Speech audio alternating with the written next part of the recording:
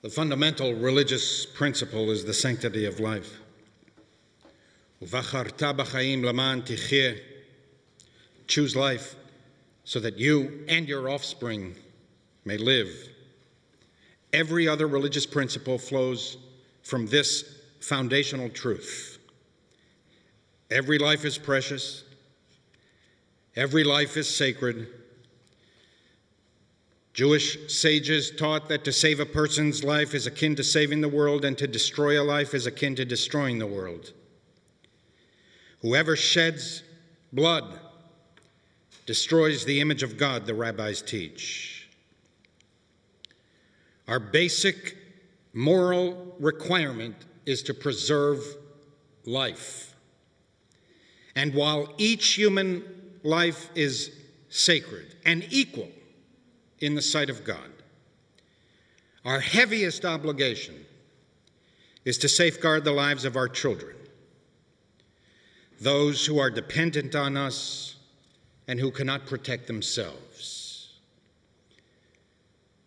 What does it say about a country that cannot even protect its children? The massacre of 19 9 to 11-year-olds and 2 of their teachers in Uvalde is only the latest example of a volcano of violence. Over 1,500 children under the age of 18 were killed by gun violence last year. What does it say about a country that tolerates child sacrifice, offering its young upon the altar of the narrowest definition of the Second Amendment? What kind of political ideology would fight so hard to protect a zygote, insisting that life begins at fertilization? Fertilization. While at the same time fight so hard against even modern, modest efforts to protect those who were actually born. Such fervor for the individual's liberty to bear arms from those so committed to preventing the reproductive liberty of the individual. And does this epidemic of violence not limit our freedom? When we cannot even go to the movies, or the mall, or to school, without worrying that someone who is legally carrying an assault rifle will commit atrocities?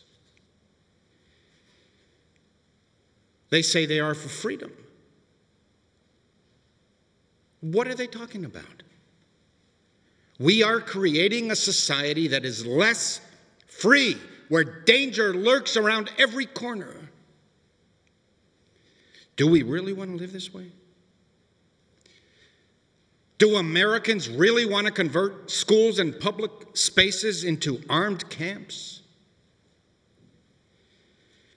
Do we really want to be afraid of going to the mall, a movie, a concert? In exchange for what? The presumed right to purchase an assault rifle with no questions asked and no background checked? No right is absolute. All rights must be balanced against other rights. Your right to purchase firearms must be balanced against my right to life and safety. Donald Trump spoke or was scheduled to speak today at the NRA conference.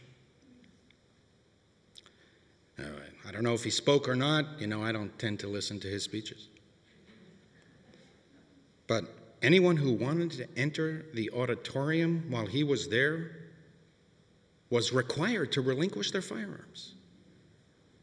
No guns were allowed in the room where Donald Trump speaks at the NRA conference, for God's sake. They themselves limited, regulated the right to bear arms at the NRA convention. And what is the solution that they offer to this epidemic of gun violence that kills over 100 people a day in our country? More guns. The only thing that stops a bad guy with a gun is a good guy with a gun. That's it. That's all you can think of? Guns are not the problem, people are. That's it. That's the only pearl of wisdom that you can come up with. You know, cranes don't kill people either. Negligent people do, but we regulate the use of cranes. Cars don't kill people. Drivers do. But we regulate the use of cars and limit the liberty of drivers by age, sobriety, ability to see, and a whole host of other restrictions. Or here's a heartfelt solution proffered by the professionals of political patronization. Arm the teachers. Train teachers and children to throw chairs at the shooters. That's it? That's your solution? Or here's a response from a particularly sensitive politician. We offer our thoughts and prayers. And now is not the time to talk politics. Don't politicize tragedy. It is despicable, a symptom of advanced moral disease. I'm not an expert on gun control, but I am an expert on thoughts and prayers. And as an expert, I can assure you that prayers are always appropriate, but never enough.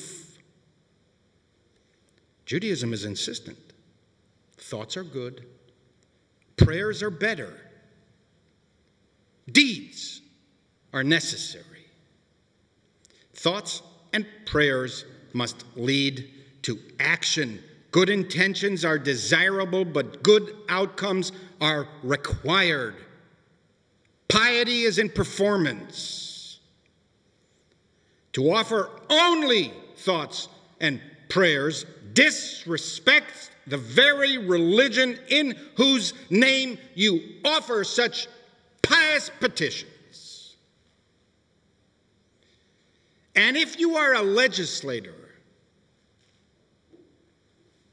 by all means, pray hard. But we hired you to legislate, not pray. In truth, America is sick. And we are getting worse, not better.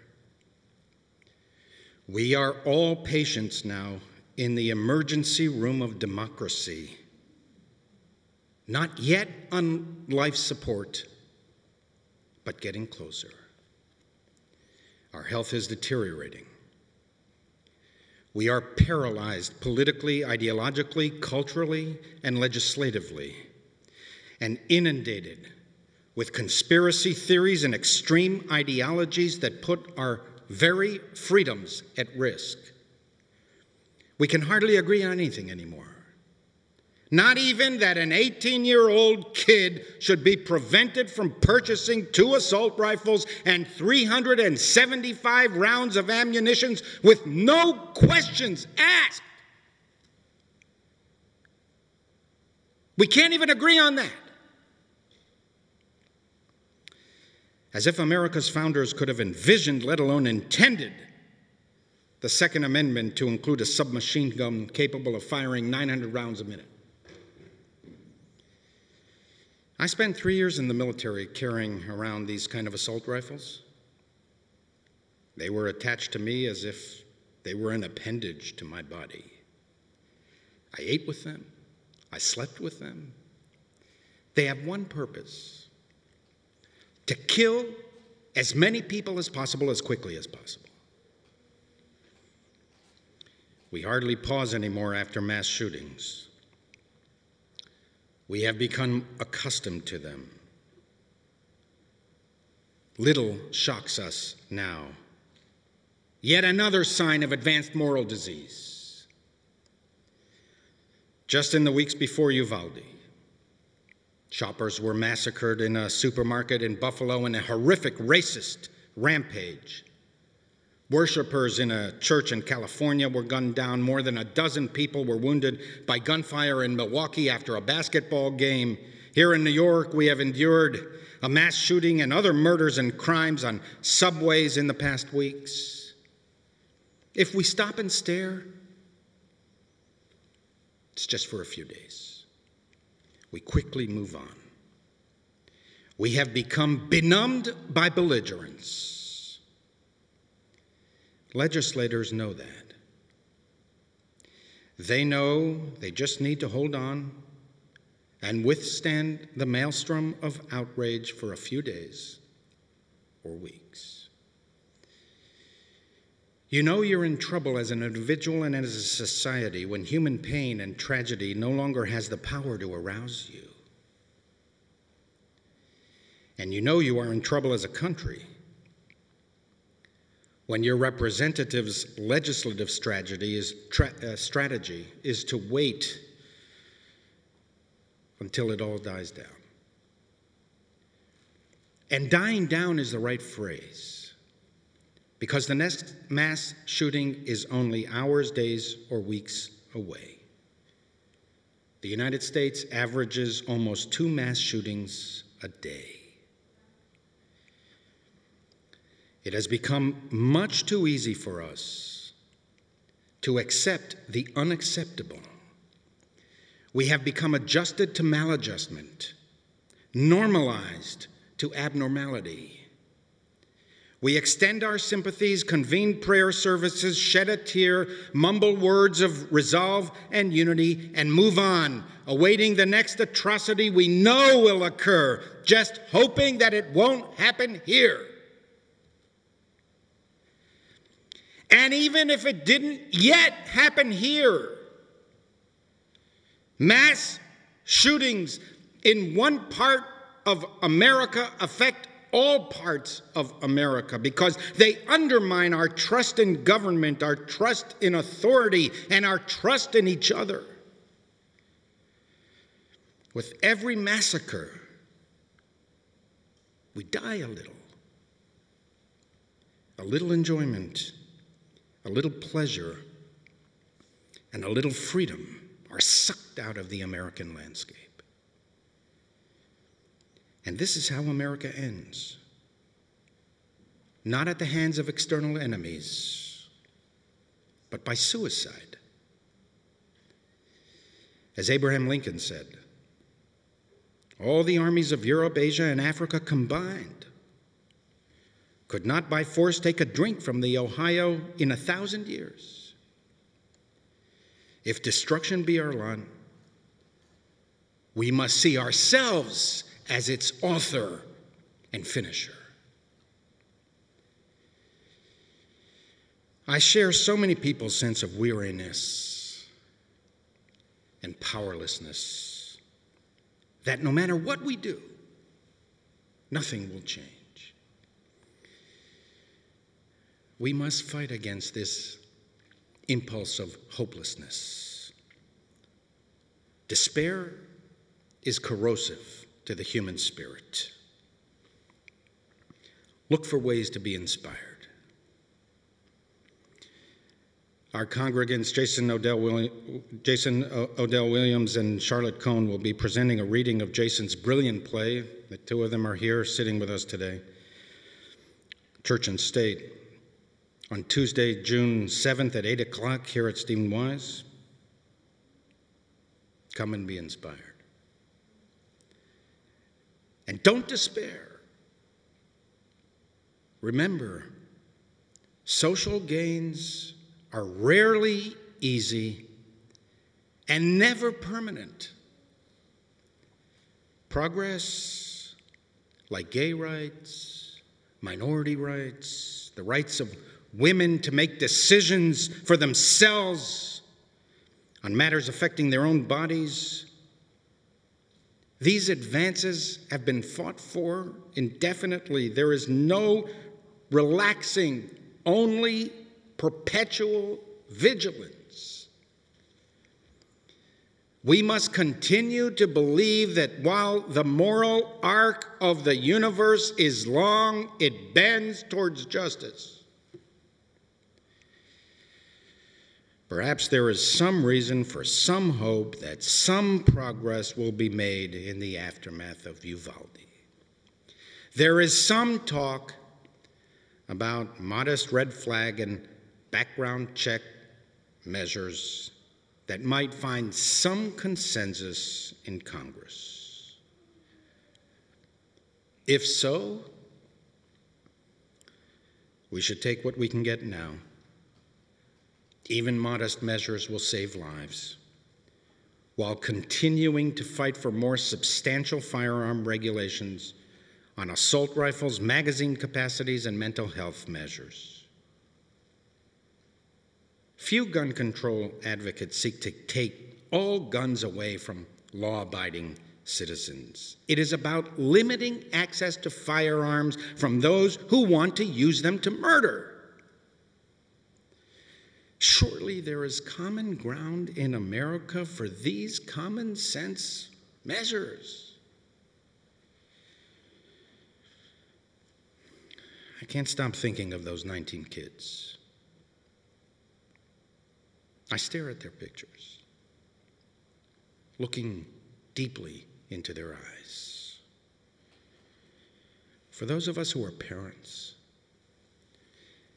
we know that parenthood is a contract with fear. We deposit all that we have into our children, and we learn daily how vulnerable we are. Talmudic rabbis speak of Yisurei Ahava, the sufferings of love. From the first time we hold our babies in our arms, from the very first moments of life, we experience a kind of anxiety that gnaws at our very being and tempers our exhilaration. To look into a child's eye is to look at human purity in its most basic form. We hold our babies in our arms, and with all of the future milestones that we imagine, birthdays, graduations, accomplishments, recognitions, bat mitzvahs, we also envision the pitfalls and disappointments that our child will endure, the failures, the slings and arrows, the taunting and teasing, the disillusionment, the inevitable losses, and the dangers lurking at every turn. And yet, we proceed headlong, nonetheless, believing that the road is worth taking. It is a miraculous attribute of human beings, the commitment to life and to the future, despite the dangers and the risks. Our sages were adamant.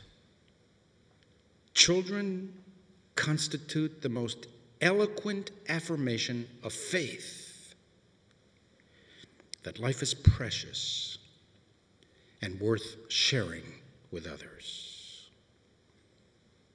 To look at a child, your newborn, is to experience the miracle of creation in its most elementary state and to commit to the principle that each generation can bring the human race that much closer to peace and tranquility.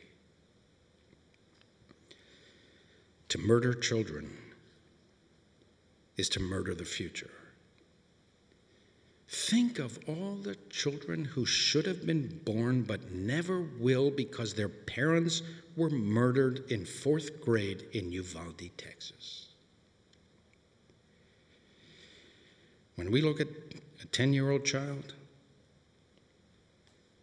the best of us is reflected in them. We see ourselves. When all was sunlight, before the encroaching shadows darkened our horizons. The unadulterated, spontaneous laughter of a child reminds us of the most innate attributes of human nature: goodness, compassion, dependency on others, joy, and a certain lightness of being. We are reminded of the miracle of life, and we remember that there is goodness in us, and that our task is to bring goodness, compassion, and relief to others. If I can stop one heart from breaking, I shall not live in vain. If I can ease one life the aching, or cool one pain, or help one fainting robin into his nest again, I shall not live in vain. Our hearts break for the victims and their families. We pray for a complete and speedy recovery for those in need of healing, and weep for the families of the murdered. Iskor Elohim neshamot teorot. May God remember these pure and precious souls who were taken much before their time. May they be bound up in the bonds of everlasting life. And may they rest in peace.